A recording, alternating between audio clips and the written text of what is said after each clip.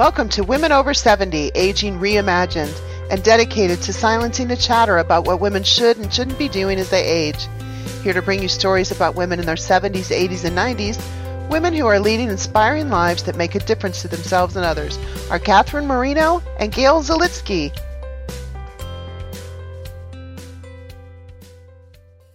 Hello, I'm Gail. And I'm Catherine. We are the active voice of Women Over 70, Aging Reimagined, and we're delighted to welcome you to today's episode. Each week, we showcase vital women in their 70s, 80s, and 90s who continue to shatter the myths that we become invisible as we age. The 30-minute conversation with our guest focuses on several themes that we've agreed upon in advance. Today, we're delighted to welcome marriage and family therapist Diana Appel Kassler. Diana is age 82. She lives in Boston, and she was introduced to us by her daughter, Marcy Fortno, a longtime NABO member and former president. Diana grew up on the North Shore of Massachusetts, where there was a lot of open space and lots of outdoor activities. After college, she married and went with her husband to complete his ROTC commitment. After that, his work took them to several different states and cultures, and eventually back to Massachusetts. Diana continued her college education through all their moves. After divorcing, she continued on to graduate school and received a master's in art therapy, another master's in community mental health counseling, and then a certificate of advanced graduate study in marriage and family therapy. She worked in school systems as a school adjustment counselor and then at the Family Center for 20 years, all while maintaining a private practice.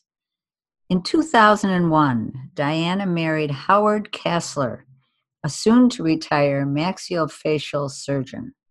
A few years later, they moved into Boston, where they both became active in local affairs, governmental, and social action. Unfortunately, Howard passed away last November 2019, leaving Diana to refashion her life once again. I tell you all this because Diana knows what it means to reinvent herself. She says she is in her fourth reinvention and believes resilience is the key to thriving.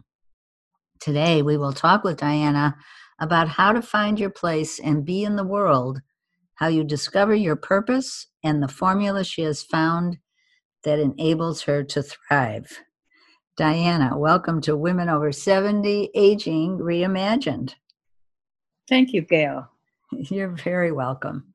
So let's start this conversation by you're telling us more about your early years and why family therapy satisfies you so much, and you're still practicing 2 days a week, even to this day.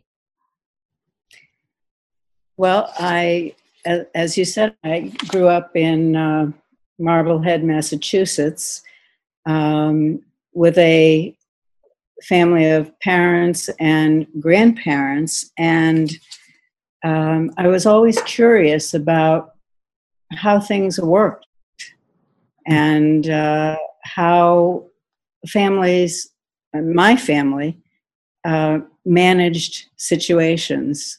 And I think that carried through. My husband and I traveled a lot for his business. And as I said, lived in several different states and cultures.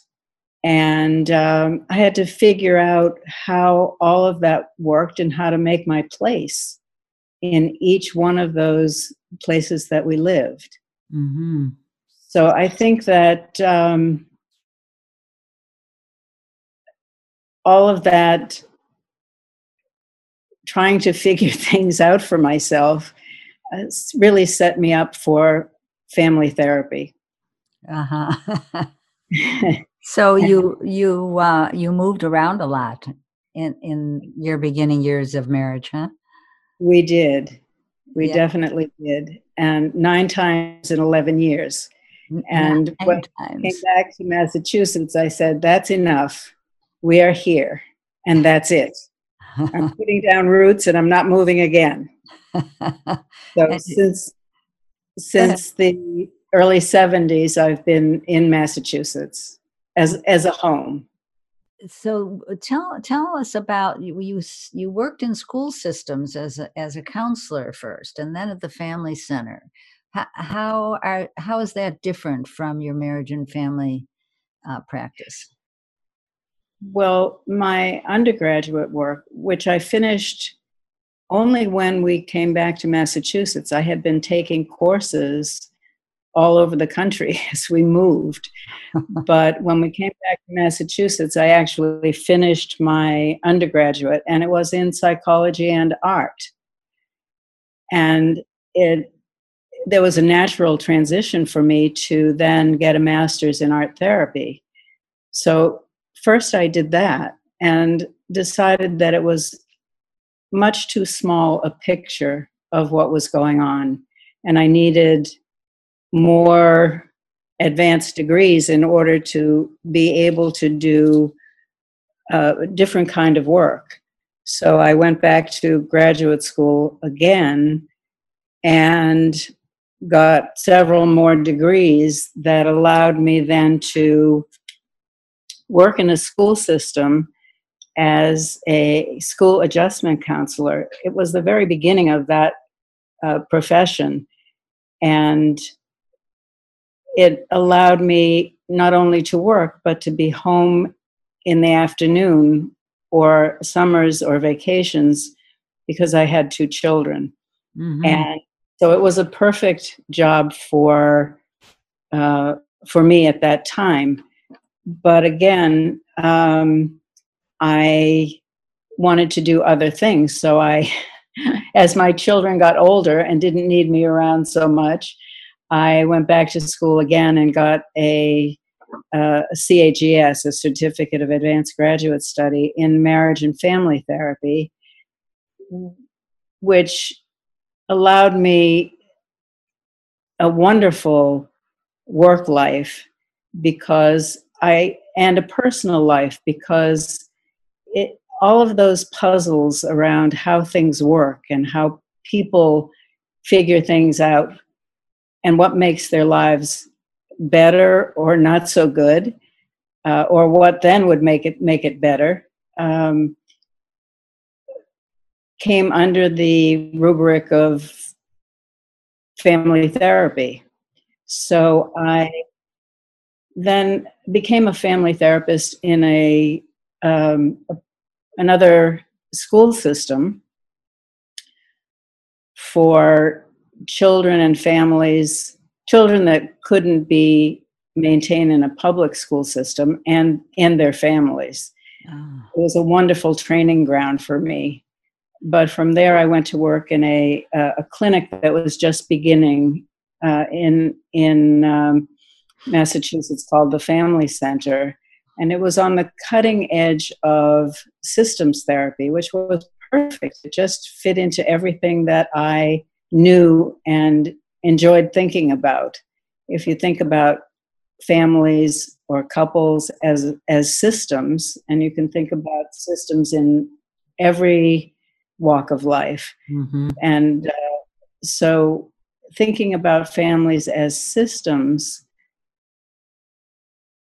was a way of working such that what you needed to do was to assess the system and figure out what small thing needed to change or move in order for the whole system to then change.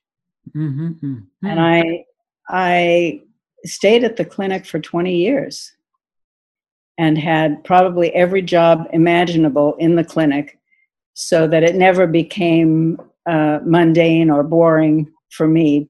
Mm-hmm. Every few years I was changing jobs, basically, but within the clinic.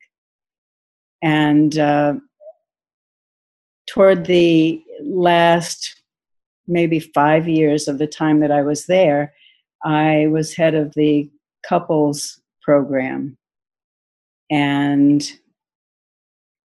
that was fascinating, a little tiny system.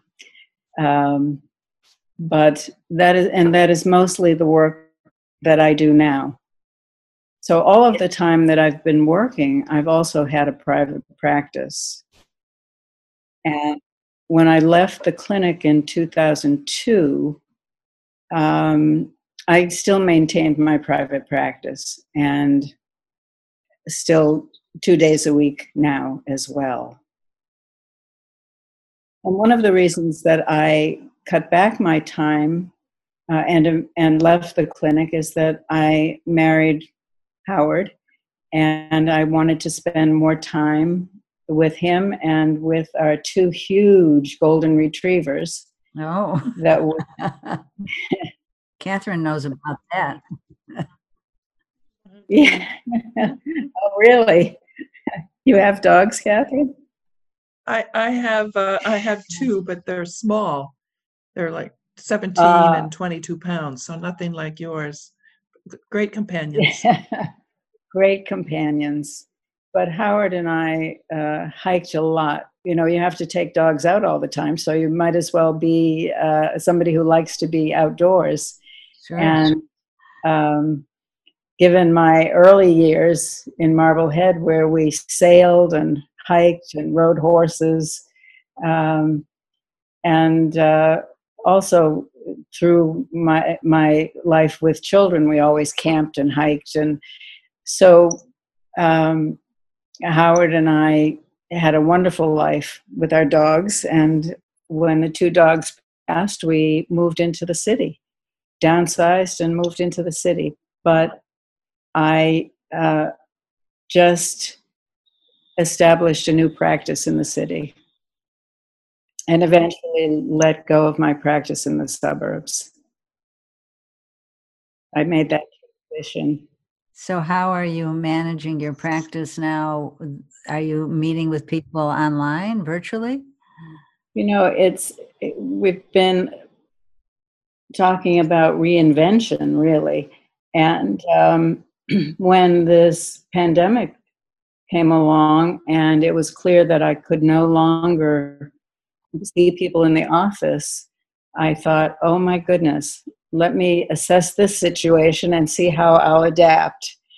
And I downloaded several digital platforms and figured out which one was going to work best for me. And so my clients are wonderful, and they have also come along with this platform, and we meet remotely. Well, you say you're in your 4th reinvention. So, and I'm also interested in the assess and adapt approach you take. So could you talk a little bit about those 2 things? Certainly. I think that with each stage of life, I've had to reinvent myself, whether I was a corporate wife, sort of working with my husband to further his career, or I was a mom raising children, or a working woman. And then with Howard, no children, just a wonderful relationship where we worked and we had other interests.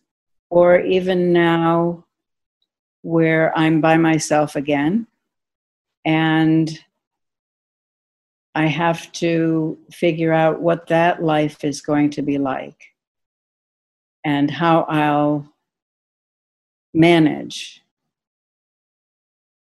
I think I've been incredibly resilient. I don't think there's anyone who has not experienced changes, monumental changes in their lives, and or been in situations that have changed their life.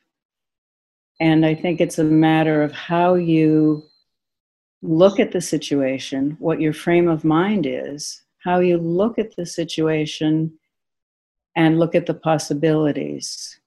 Mm-hmm. And in that assessment, try then to adapt. There's always a way to move. And if you are looking through a more positive window, you can build a life for yourself that can work out well. And if the path you've chosen seems not to be working out well, that's a further assessment, and you can adapt further. Mm-hmm. So I think that even this pandemic has forced me to adapt my practice. And I was able to move to an online remote therapy, which I never thought I would do. Mm-hmm. But now I see how wonderful it is. And it also allows me the opportunity to travel, to possibly be away from New England in the winter and still be able to work with my clients. I don't have to tell them that for a month, the month of February, I'm not available. Right. You can do it from anywhere. I can be anywhere, absolutely. So adapting Yes. is key to thriving. Yes. No question about it.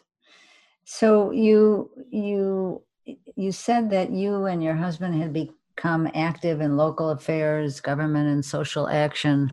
What were some of the things that you did, and what are you still doing now at this stage?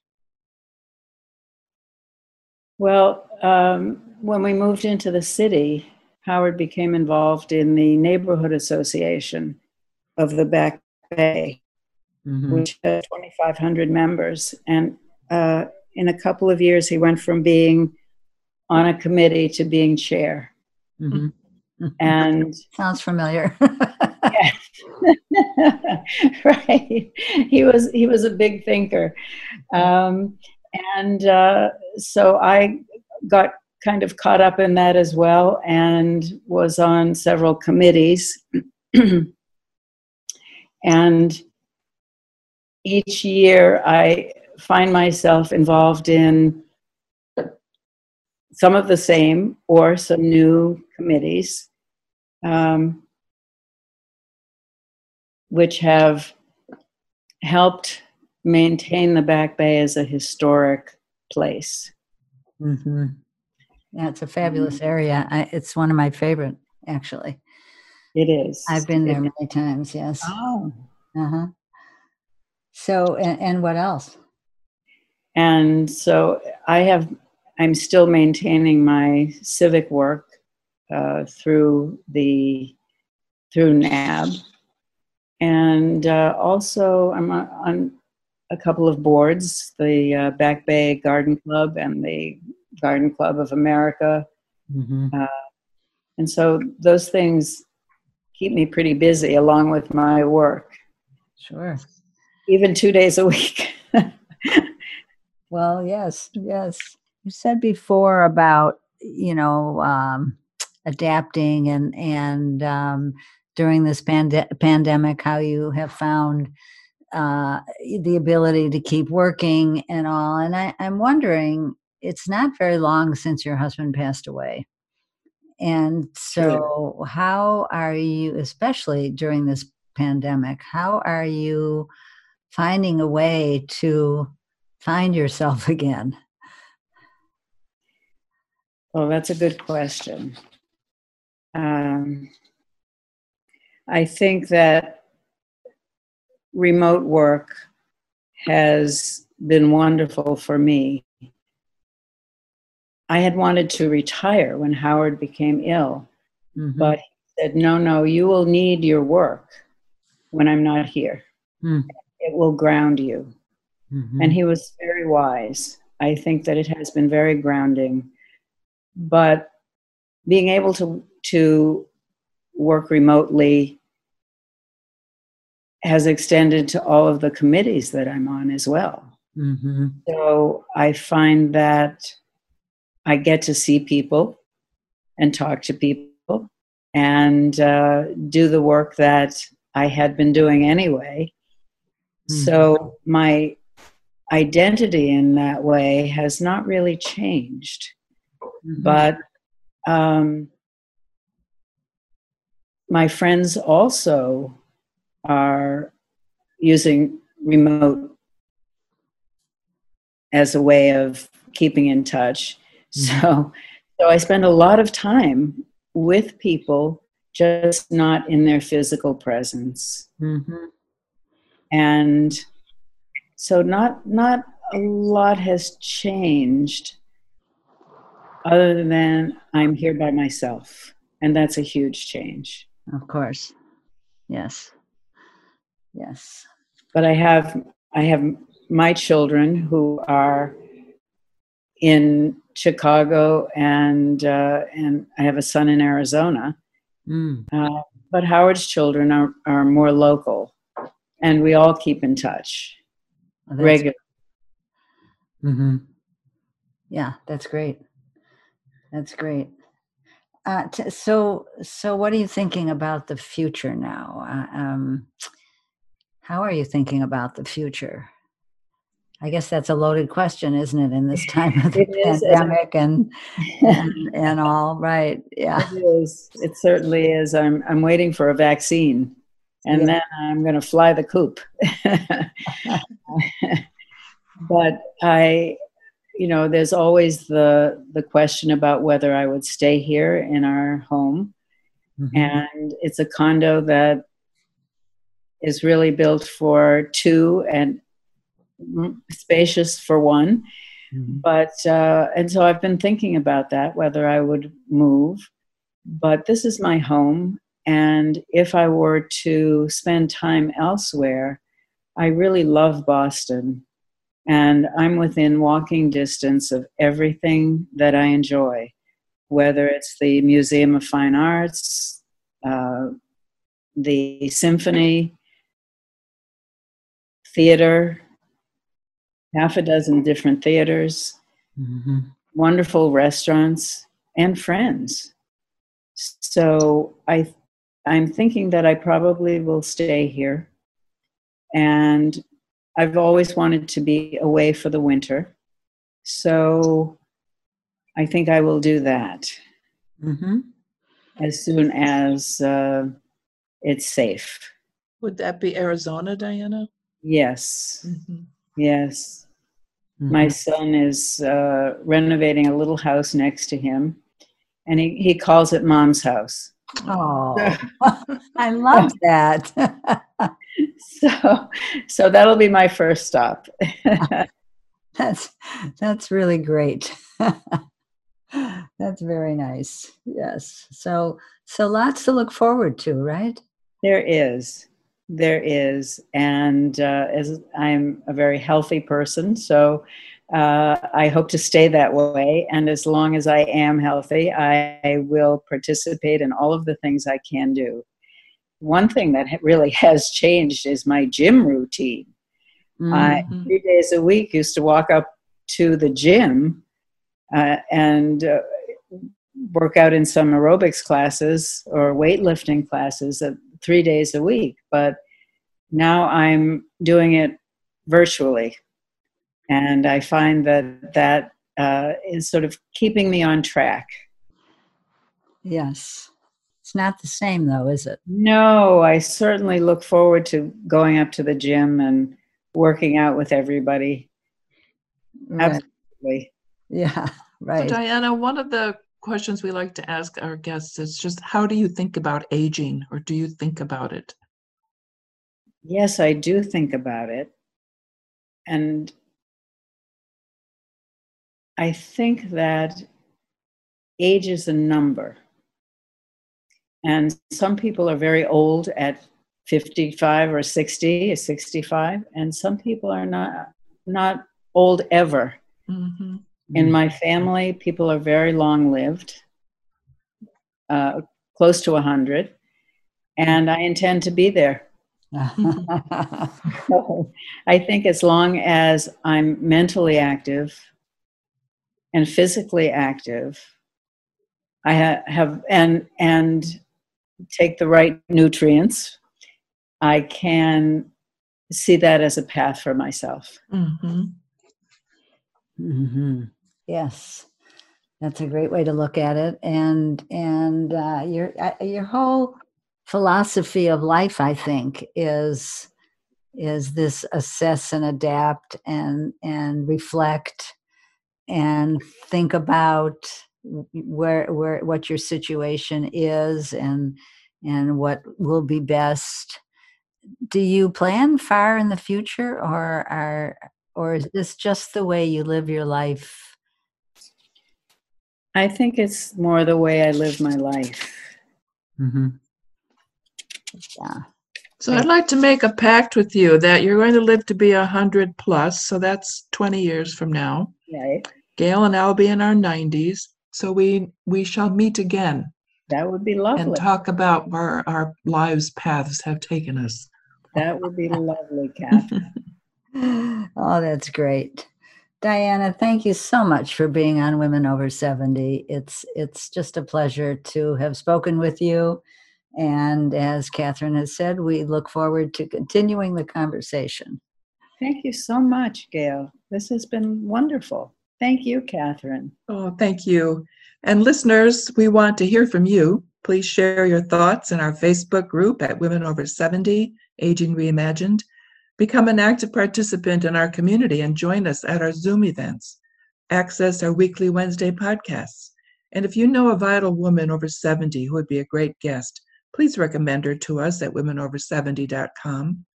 We'll see you next Wednesday on Women Over 70, Aging Reimagined.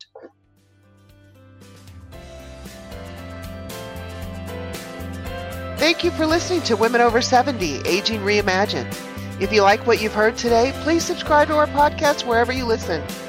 In what ways are you shattering the myth that women over 70 are no longer relevant or visible? How are you celebrating aging? Join with us. Make your voice heard.